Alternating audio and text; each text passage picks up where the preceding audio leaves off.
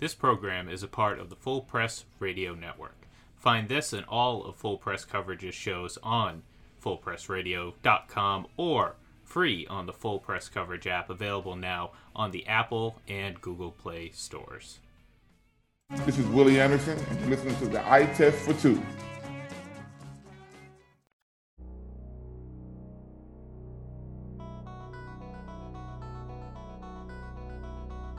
No, your ears are not deceiving you, because we are back. Yes, we're back for this week's second edition of the Eye Test for Two podcast, as in our 2 for 1 week in celebration of the new year. Hello, everyone. I'm Clark Judge. I'm Ira Kaufman. And we are Hall of Fame voters, joined this week, as every week, by our Hall of Fame producer, Mr. Ian Glendon. So nothing new there. That's business as usual. But this is not. We're also joined by former Cincinnati tackle Willie Anderson, who was a guest on this podcast last year, but not like this, because Willie Anderson is a first-time finalist for the Pro Football Hall of Fame, one of 15 for the class of 2022. And Willie, after 9 years of eligibility, it's about time. Congratulations. Thank you, guys. Thank you, man. God is definitely good. I'm so appreciative of it. It's a big moment in time for my family and myself, my friends, ex-teammates. Just all enjoying it right now because it came as a surprise, and everyone's so happy and wasn't expecting this entire ordeal. Willie, first question. Where were you when you heard it, and what was your first reaction when you heard it?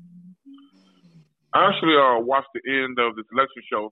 I never really watched those things, and told myself I wasn't going to watch it this time, but it kind of caught me off guard. I was trying to turn my Twitter off so my phone would start buzzing on Twitter. You know, because you kind of expect, you don't know what's going to happen. I didn't want anybody texting me on Twitter saying, "Oh man, here we go again. Big Willie didn't make it again." And so I really didn't want to see any of that stuff. But the broadcast came on, and I think Sam Whitehead came down to the last two guys. I said, well, I didn't see who all they had already picked already. I think I saw the wide receivers, and I saw I can't think who the last couple guys, but when they said Tony Baselli, I saw Tony's name, and then I was like, well, I wonder who else is it? And it came to my name. It just totally threw me by surprise, man, threw me by shock. I had tears in my eyes. My family all called, friends all called, and it's just a crazy day for us. Crazy day. Well, I was going to say, I'm sure you heard from a lot of people. What was the most memorable response you got? Just people, people like my guy Big Jim, those guys who podcast you went on. That's right. Yeah. Those guys did so much stuff for us, man, as ex-Bengals players, not just myself, but other guys like Corey Dillon and Taquillo and Ocho and all the guys who were part of the senior committee, just for those fans, man, who have been, guys, there's several of them, people who I've just befriended in the last 2 years during COVID, didn't know that Bengals fans went that hard on social media, and I became friends with those guys the last couple of years, and just seeing the reaction of them, it meant so much to me because they went so hard on me for social media. A lot of my students here at my academy, those guys kind of seeing me in the national spotlight, it's pretty cool because I downplay everything. I kind of downplay my career to all my students in my academy. Because as a teacher, you never want them to feel less than you, but, they all called me on group texts and group calls. So all the kids, all the high school kids were fantastic, and it meant a lot to them that, they got a chance to see Coach in this kind of light right here.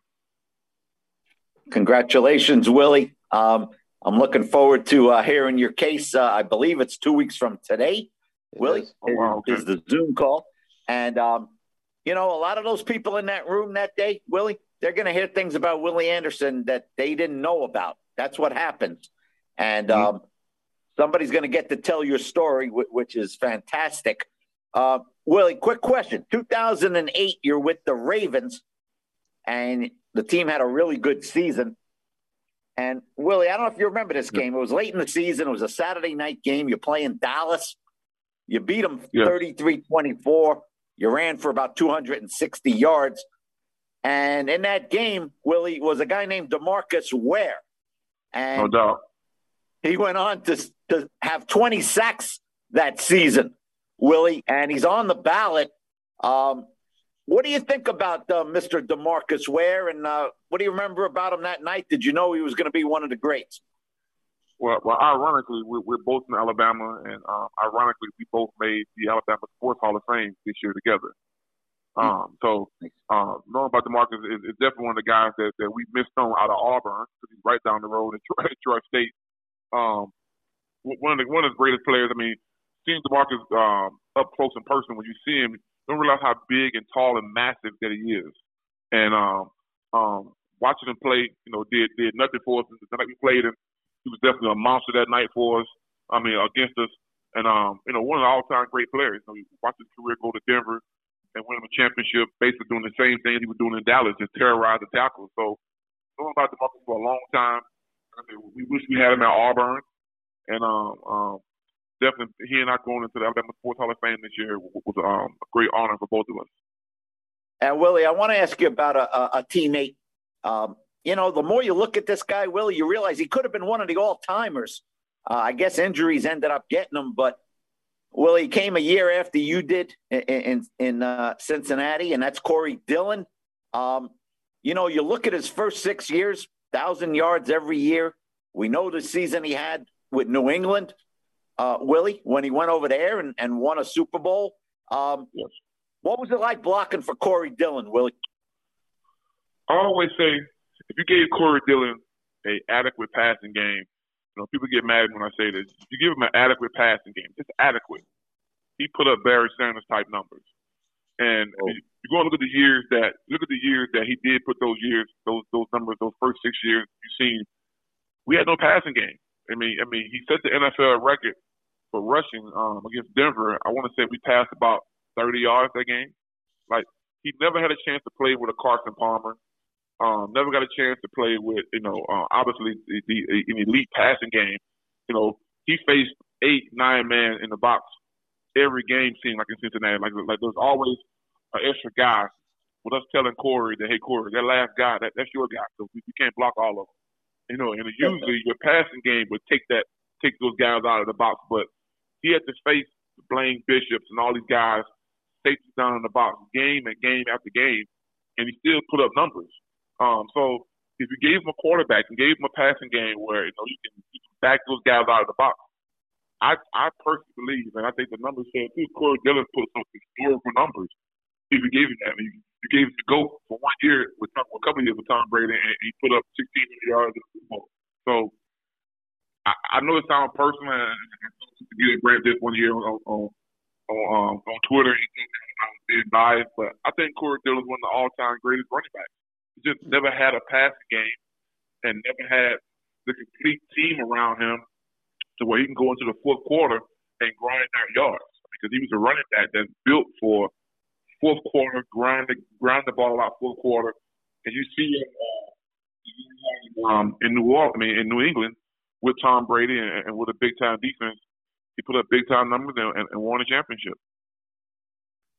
We're speaking with Hall of Fame finalist Willie Anderson on the Eye Test for Two. And Willie, we had John Turney, who's an historian for Pro Football Journal, on this broadcast last week. And we were talking to him about you. And I said, let me ask you this, John. I've seen it written many times that Willie Anderson faced 9 of the top 10 pass rushers in NFL history, and he only gave up 1 sack, only 1. That was to Brooks Smith. Is that accurate? And he said, I don't know. I'd have to go back and look at all the film. I don't know. Well, I'm going to ask you, because you're the guy who's directly responsible. Is that right? You only gave up 1 to 9 of the top pass rushers? Is that true? So I know it sounds crazy to people when they hear that, because it sounded crazy to me when I found the stat out. But several years ago, I started my academy up. The Bengals gave me my hard drive of all my games, one of the biggest gifts they could ever give me. And so we started watching the film with my players, and we started seeing the guys that I went up against. And I remember the Bruce Smith game. I showed a Reggie White game on Twitter and Instagram for the last 2-3 years. So people never believed it. No one believed that I played Julius Peppers in 2006. Michael Strahan and Warren Sapp were the two of the Hall of Fame guys who came out and admitted, yeah, this guy was a shutdown guy. People thought I was lying when I first said that. I love Reggie White. God bless him. Rest in peace. I wanted to be Reggie White as a kid, as a man. And I started to say, hey, I shut Reggie out in '98. Who would believe it? So when I got the hard drive, I started showing my game just through teaching my players and teaching guys to the NFL because in the social media world, I'm an old guy right now, and there was no film, there was no PFF. When I found out PFF was my last 2 years in the league, I had no idea about that. But if you looked at the current stuff that you have now to analyze stuff, you look at PFF, my numbers, when they started looking at guys in 06, my 06 season, my 2008 season, it matches up to everything that I say I've been doing.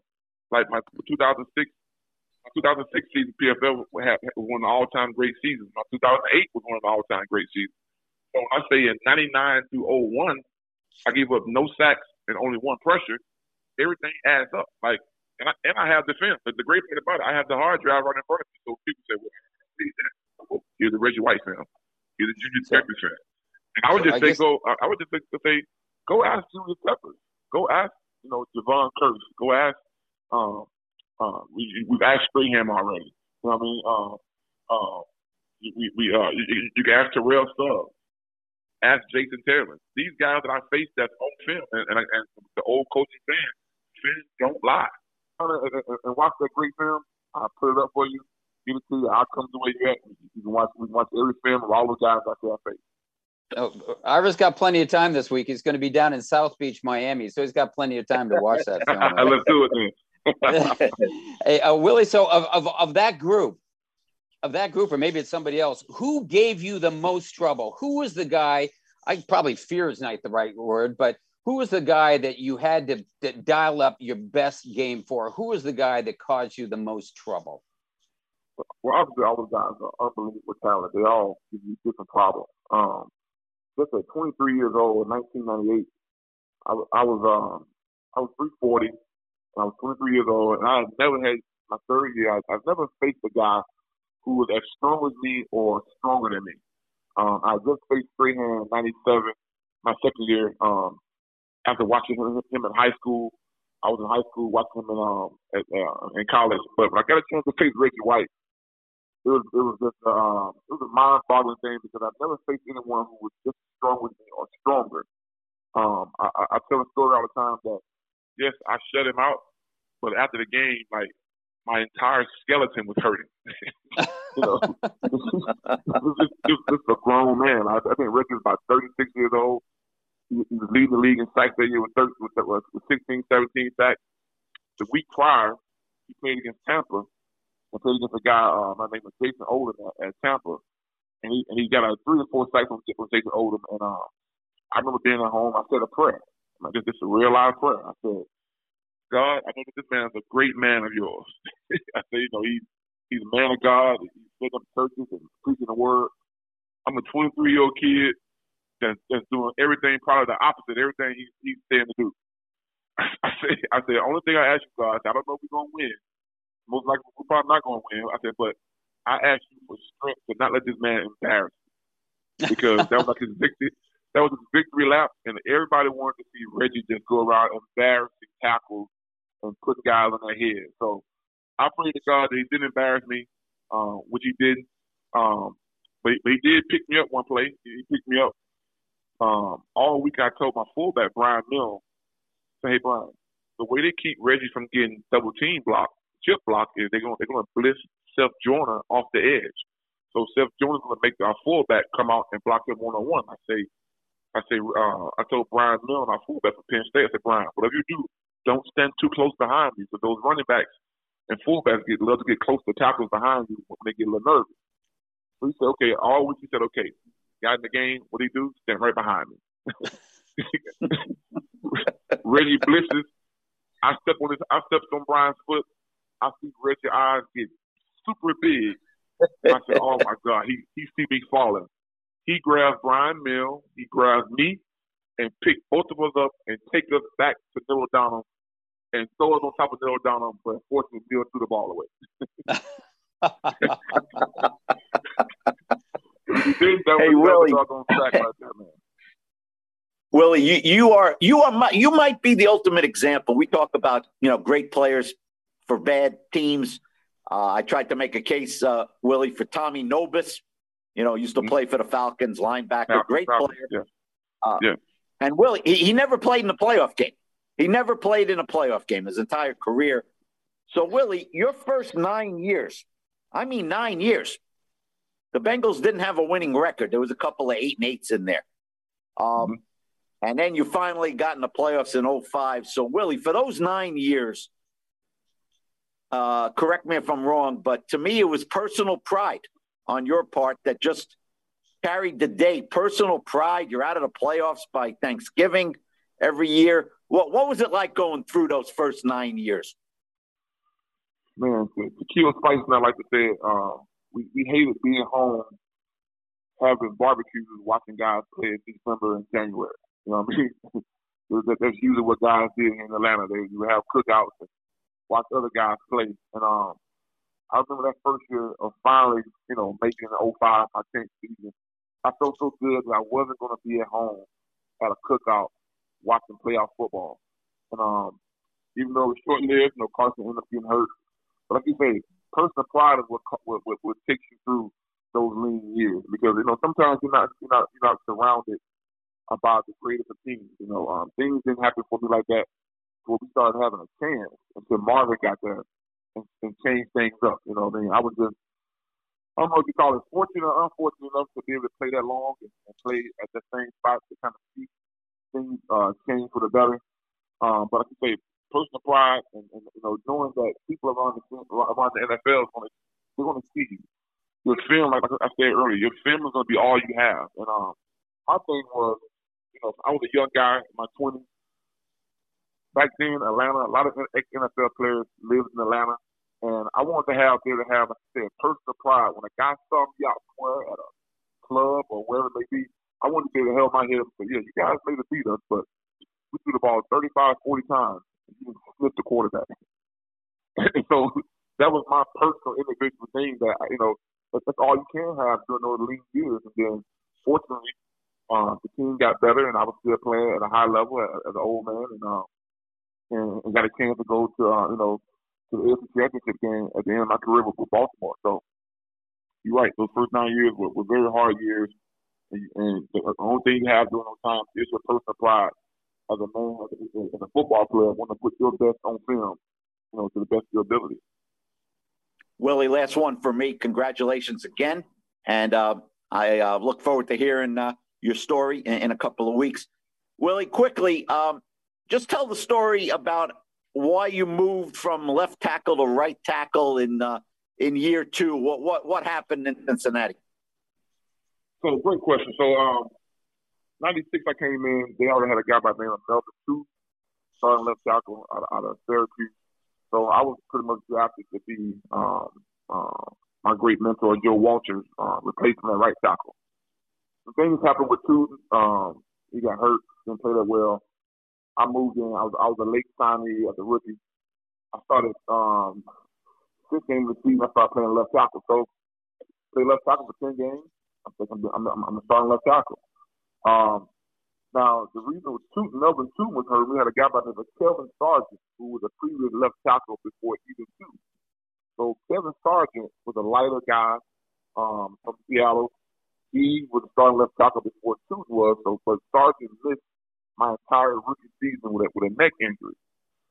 So we come into the second season. They came to me, and I never forget it. Because Dan, Big Daddy Wilkerson, told me on the airplane. He said, "Hey, come here, rookie." He said, "Whatever you do, don't let them change back from left tackle to right." I said, "Why?" He said, "Man, your legacy gonna be." And I was a young kid; I had no idea what legacy meant, any of that stuff.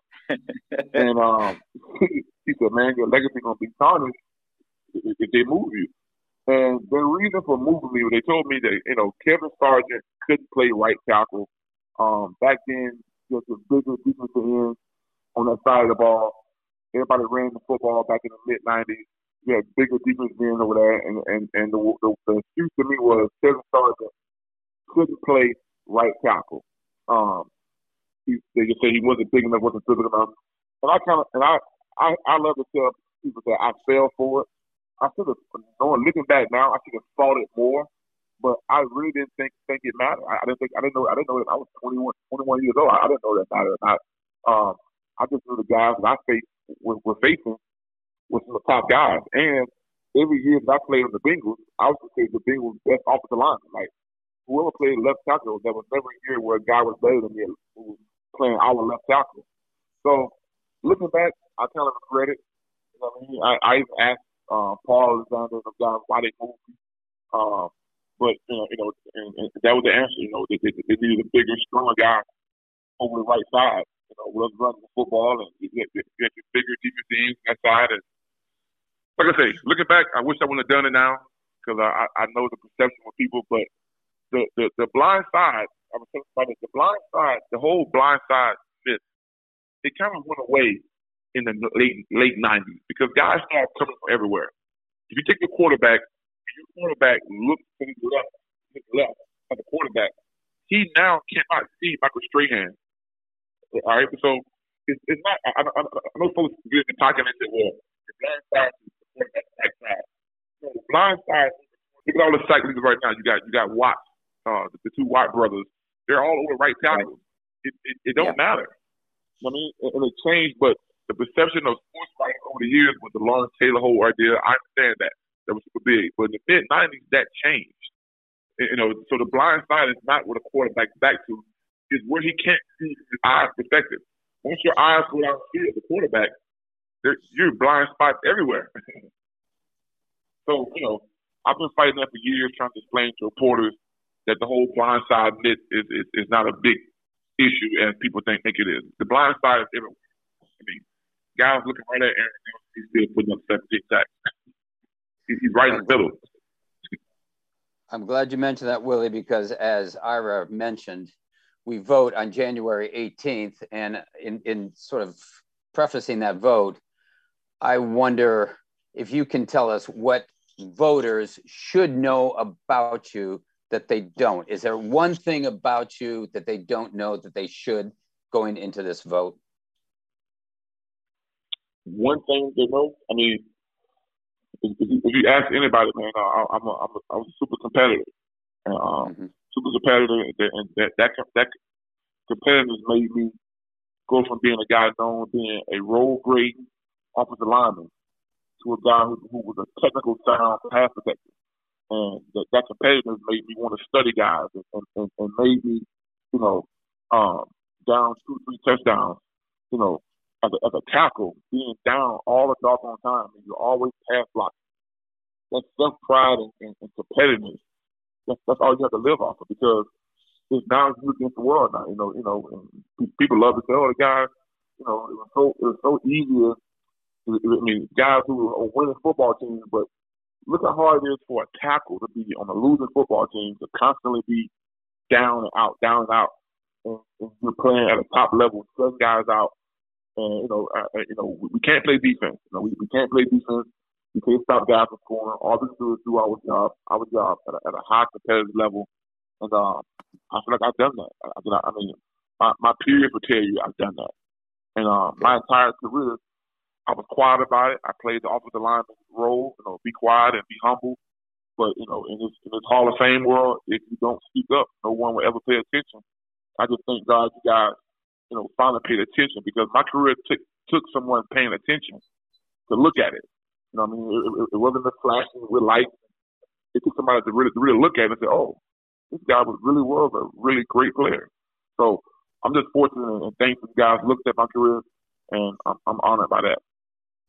Well, we're fortunate and honored to have you on this show, Willie. And I'm going to ask you one last one. I'll throw you the softball here, let you hit it out of the park.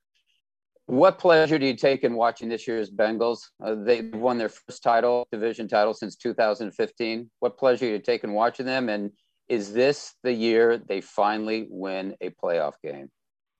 Man, I take super pleasure in it, because I remember how that 2005 season felt for us. And we finally got over the belt, and It was guys like Ricky Graham, longtime center we had. Guys Brian Simmons, guys who were there for the '90s. Guys like you mentioned for 9, 10 years, guys have never received that kind of success.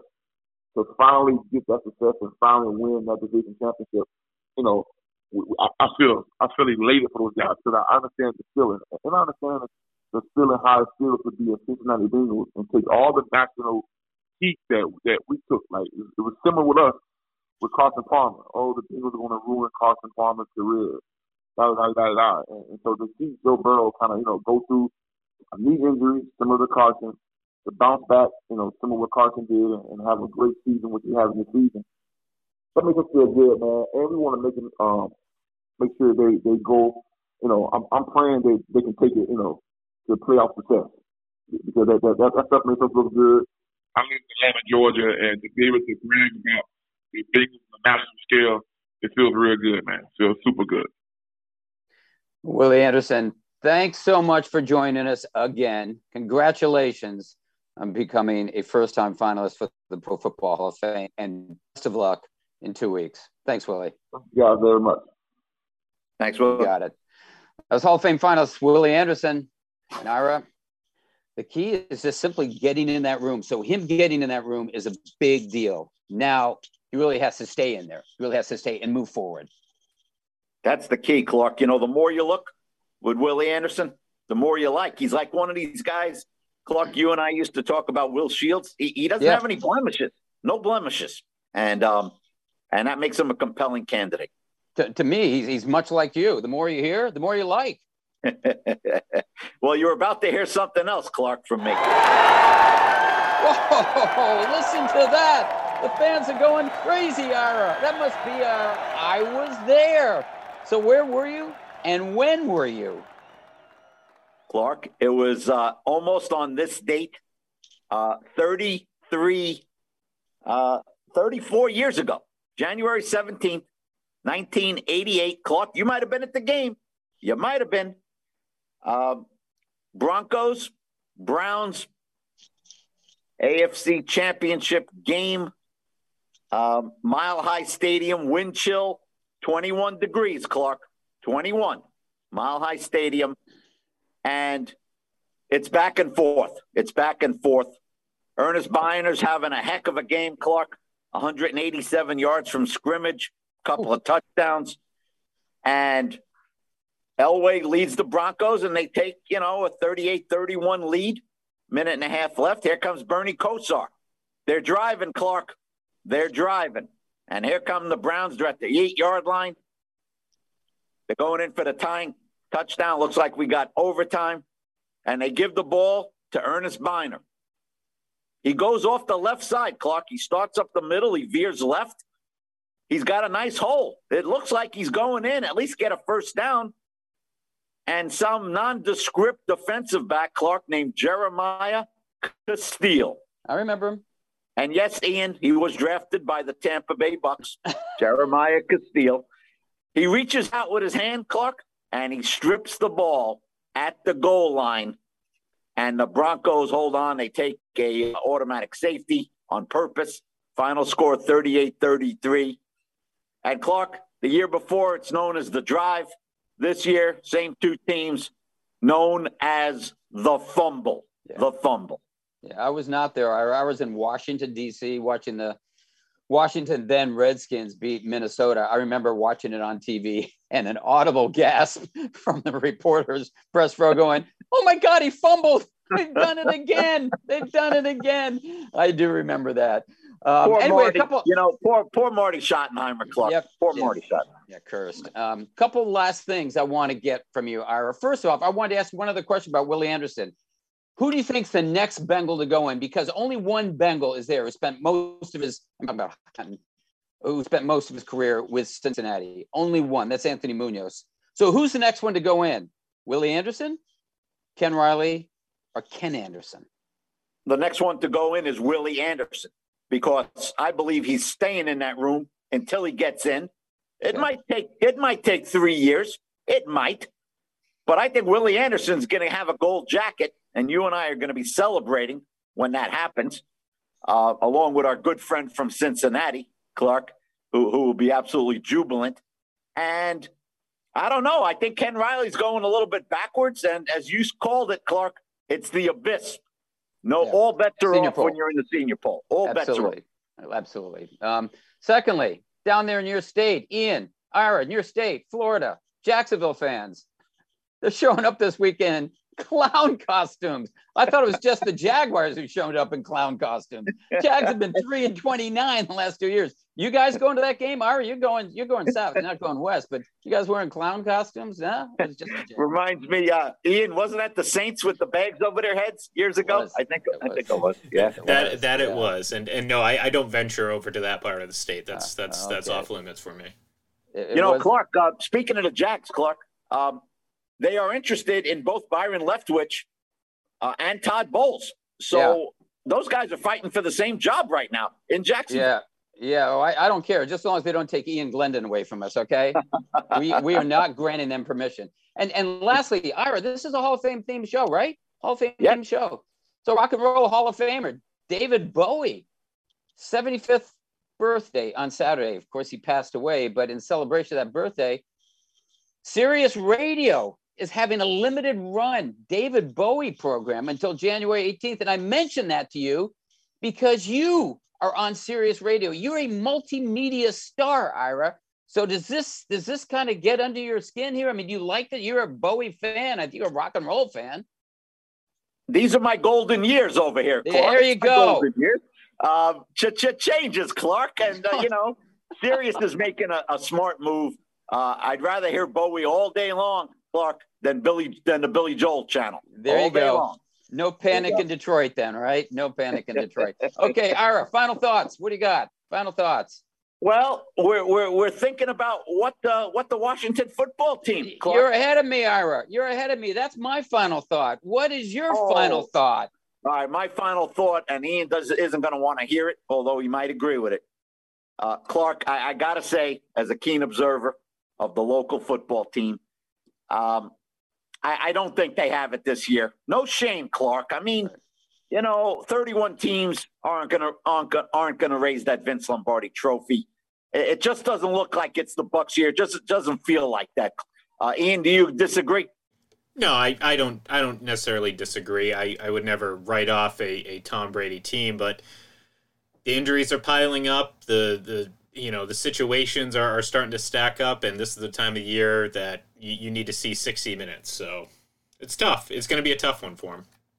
Yeah, it's also COVID. Someone said it's going to be the COVID Super Bowl. That's going to play havoc with all these teams as it is right now. But Ira, since you mentioned the Washington football team, yes, since you mentioned them, they announced that they're going to reveal their nickname on February 2nd, appropriate since it's Groundhog Day, but February 2nd. And there are several selections that are under consideration. There are. The Armada, which makes no sense. I mean, what kind of armada is crossing the Potomac River, for God's sakes? The Brigade, the Commanders, the Defenders, the Presidents, the Red Hogs, and the Washington football team. So I don't really like any of them. I don't. I want to ask you guys, and Ira, I will start with you. I would like to ask you for your suggestion of a nickname for the Washington football team. Whoever came up with those names is not should be barred from being an advertising executive, Clark. There you go. I'm going with this. Sounds a little crazy, but I think you'd get used to it. The Washington Loyalists. The Loyalists. Try that one, Glendon. I'm going to go with one that I'm actually already used to, and we've heard for the last couple of years because I kind of like chaos. Just keep it the Washington football team. Imagine that, all this hype, just to, the classic, reveal the face where it's the same face situation. This is exactly what it is. They'll reveal the logo, and it'll be the exact same. The exact same thing. That sounds like a soccer team, though, doesn't it, Ian? Washington football team? Exactly. Well, I mean, hey, they might as well play soccer. Yeah, that's right. Well, what do you got, Clark? I'm going in a different direction. I'm going to be the Washington Filibusters. Because if they beat the Eagles twice a year, you can call them the Philly Busters. You know what? And the thing about that name is it should keep people talking a long time about them. Anyway, That's going to do it, because I know we're going to call the end of this show. We're going to call it over because that's what it is. If you want to find this or any podcast, other podcasts, you just go to fullpresscoverage.com and you pull down podcast from the toolbar and click on I Test for Two. And I'm going to tell you, you can verify this. It's so easy that Ira Kaufman can do it. Ira, you've done it. It's easy, right? Ian, are we gaining any listeners, Mr. Glendon? What's going on with the ratings? They're skyrocketing because the access is so easy. The access is so easy. You can access it from Miami, Ira. That's how easy it is. Anyway, that's going to do it. Thanks so much for listening, and see you next week.